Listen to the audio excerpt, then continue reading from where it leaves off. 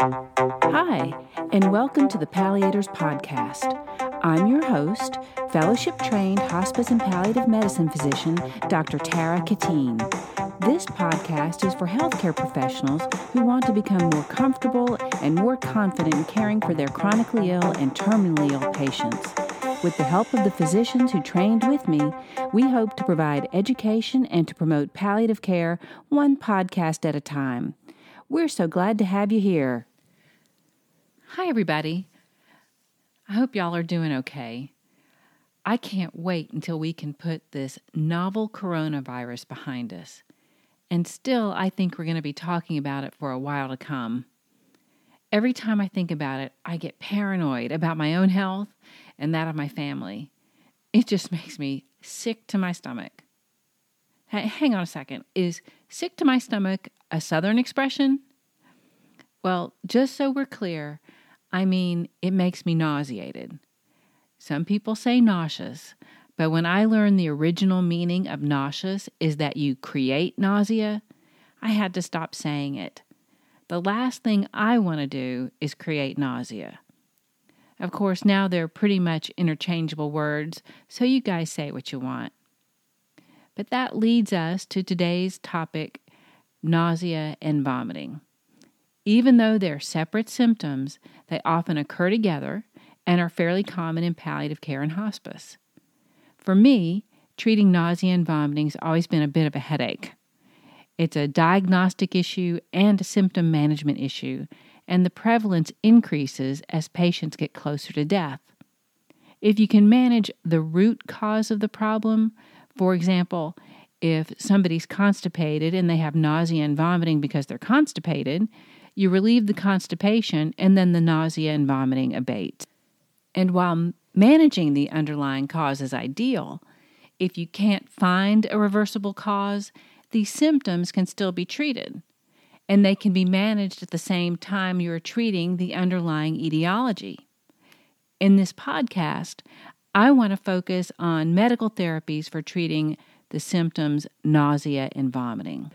While evaluating and treating the reversible causes, we look at the emetogenic pathophysiologic pathways so that the medication we choose is more likely to target the neurotransmitters that led to the nausea or vomiting. Now, to be honest, the studies have not borne out that this is better than using empiric treatment, except when treating vomiting due to chemotherapy, radiation, and malignant bowel obstruction. This may be because so many times nausea and vomiting is due to multiple etiologies, and many of the drugs block more than one receptor anyway, and therefore cover more than one pathway. There are a few ways to approach treatment of nausea and vomiting. There are some acronyms and mnemonics that may help you remember different etiologies for vomiting. Usually these approaches help us to consider which neurotransmitters are leading the way to vomiting and abort the transmission. The primary neurotransmitters are acetylcholine, dopamine, histamine, and serotonin. The Fast Facts series and others recommend using the mnemonic VOMIT, VOMIT, as a simple way to remember the causes of vomiting, where the letters VOMIT stand for vestibular, obstruction, dysmotility, infection, and toxins. Many add an A for anxiety or for anticipatory nausea. So going through the acronym, we start with V for vestibular. I always think of vertigo and motion sickness. The receptors for vestibular causes of nausea would be cholinergic and histaminic. That's why anticholinergics and antihistamines are the drugs of choice. This would be a time that you would use meclizine, promethazine, or scopolamine. Moving on to O for obstruction, meaning obstruction of the bowels by constipation, not by mechanical obstruction by tumor. These receptors would be cholinergic, histaminic, and serotonergic. The drugs to use in a case like this would be to stimulate the myenteric plexus, and stimulants like senosides are often recommended. The M stands for the M in dysmotility of the upper gut. Again, those receptors would be cholinergic, histaminic, and serotonergic. Drugs useful for dysmotility of the upper gut would be prokinetics, which stimulate the serotonin receptors, like metoclopramide. The I stands for infection or inflammation, like gastroenteritis or labyrinthitis. The receptors here are cholinergic, histaminic, serotonergic, and neurokinin-1. Drugs that may be useful are promethazine and prochlorperazine. And serotonin inhibitors could also be useful in more severe cases, as in radiation enteritis. The T stands for toxins, toxins that stimulate the chemoreceptor trigger zone in the brain. Toxins like opioids or uremia in renal failure. Receptors involved would be dopamine and serotonin. The drug classes that would be useful would be dopamine and serotonin antagonists. Typical drug examples would be prochlorperazine, haloperidol, and ondansetron. While vomit as an acronym or mnemonic may seem easy enough, many experts recommend considering mechanisms of nausea and vomiting where you think about the emetic centers that are being affected. It's kind of a different way of using what you learned with VOMIT. All emetic pathways lead to the vomiting center, which is located in the medulla oblongata, and activates the vomiting reflex. It receives information from the cerebral cortex, the vestibular apparatus, the chemoreceptor trigger zone, and the GI tract. You decide which structure is leading the way to the vomiting center. Is it the higher cortical structures, or the chemoreceptor trigger zone in the base of the fourth ventricle, or the vestibular system, or is there a gastrointestinal mechanical stretch or irritation? Again, establishing the etiology of nausea and vomiting helps to discern which receptors are involved and which drug classes would be most helpful in getting good results. So if you have a good evaluation and come up with the underlying pathway and neuroreceptors, then you can make a logical choice in targeted therapy to relieve the symptoms. Probably the most common pathway of nausea and vomiting at end of life is by way of the chemoreceptor trigger zone. Medications like opioids, antibiotics, or metabolic problems from renal or hepatic failure, or electrolyte abnormalities, all can cause nausea via the chemoreceptor trigger zone. An approach to handling this would be to remove the offending agent if possible, or correct the underlying problem if possible. The neurotransmitters in the chemoreceptor trigger zone are dopamine, serotonin, and possibly neurokinin-1. So you would choose a medication that antagonizes those transmitters, like Haldol, olanzapine, ondansetron, or even aprepitant.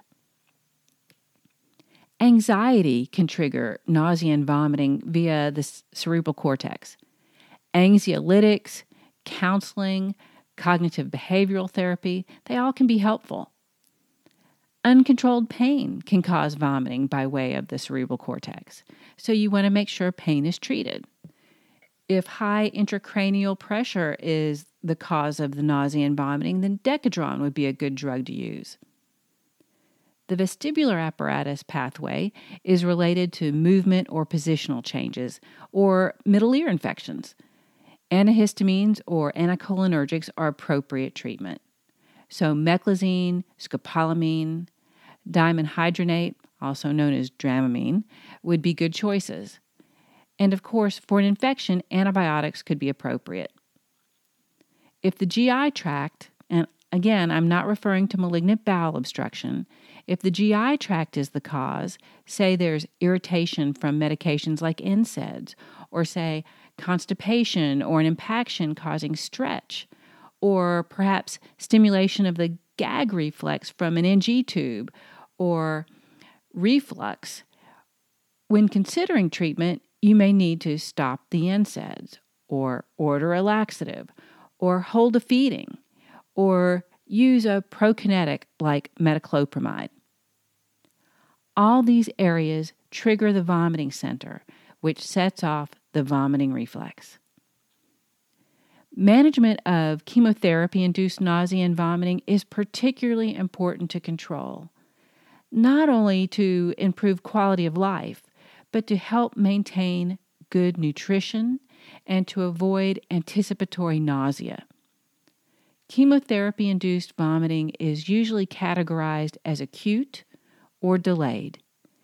Acute chemotherapy-induced nausea and vomiting usually begins within 2 hours of chemotherapy. Delayed usually begins after 24 hours. Acute usually responds to antiserotonergics, and delayed usually responds to antineurokinins, usually in combination with antiserotonergics and Decadron. Cannabinoids have had some use in refractory nausea and vomiting or breakthrough nausea from chemotherapy. Aside from giving appropriate medication, you want to give an adequate dose and give it around the clock. If you're dealing with intractable vomiting, you could try adding an antiemetic that uses a different mechanism of action. Patients should be advised to eat smaller, more frequent meals that are appealing to them. They should try to find foods and beverages that are easy on the nose and the taste buds. And consider pre-medicating before eating. So don't forget the acronym or mnemonic VOMIT, V-O-M-I-T, or the pathways to help get a grip on your patient's nausea and vomiting. I think maybe in the future we'll have a podcast about malignant bowel obstruction. I think now is a good time for our reflection. It comes from Josh Billings, who said, "A man who wants to vomit never puts on airs." A listener suggested that I start putting the reflections on our website, thepalliators.com. So you'll be able to find this reflection on our website, and I'll go back through the podcast as time allows and put all the reflections there. I'll put links to the articles and my references in the show notes on thepalliators.com. Please visit our site and send us messages if you have suggestions. If you enjoy our podcast, please give us a good rating and comment in your podcast app. Follow us on Facebook and Twitter. Bye for now.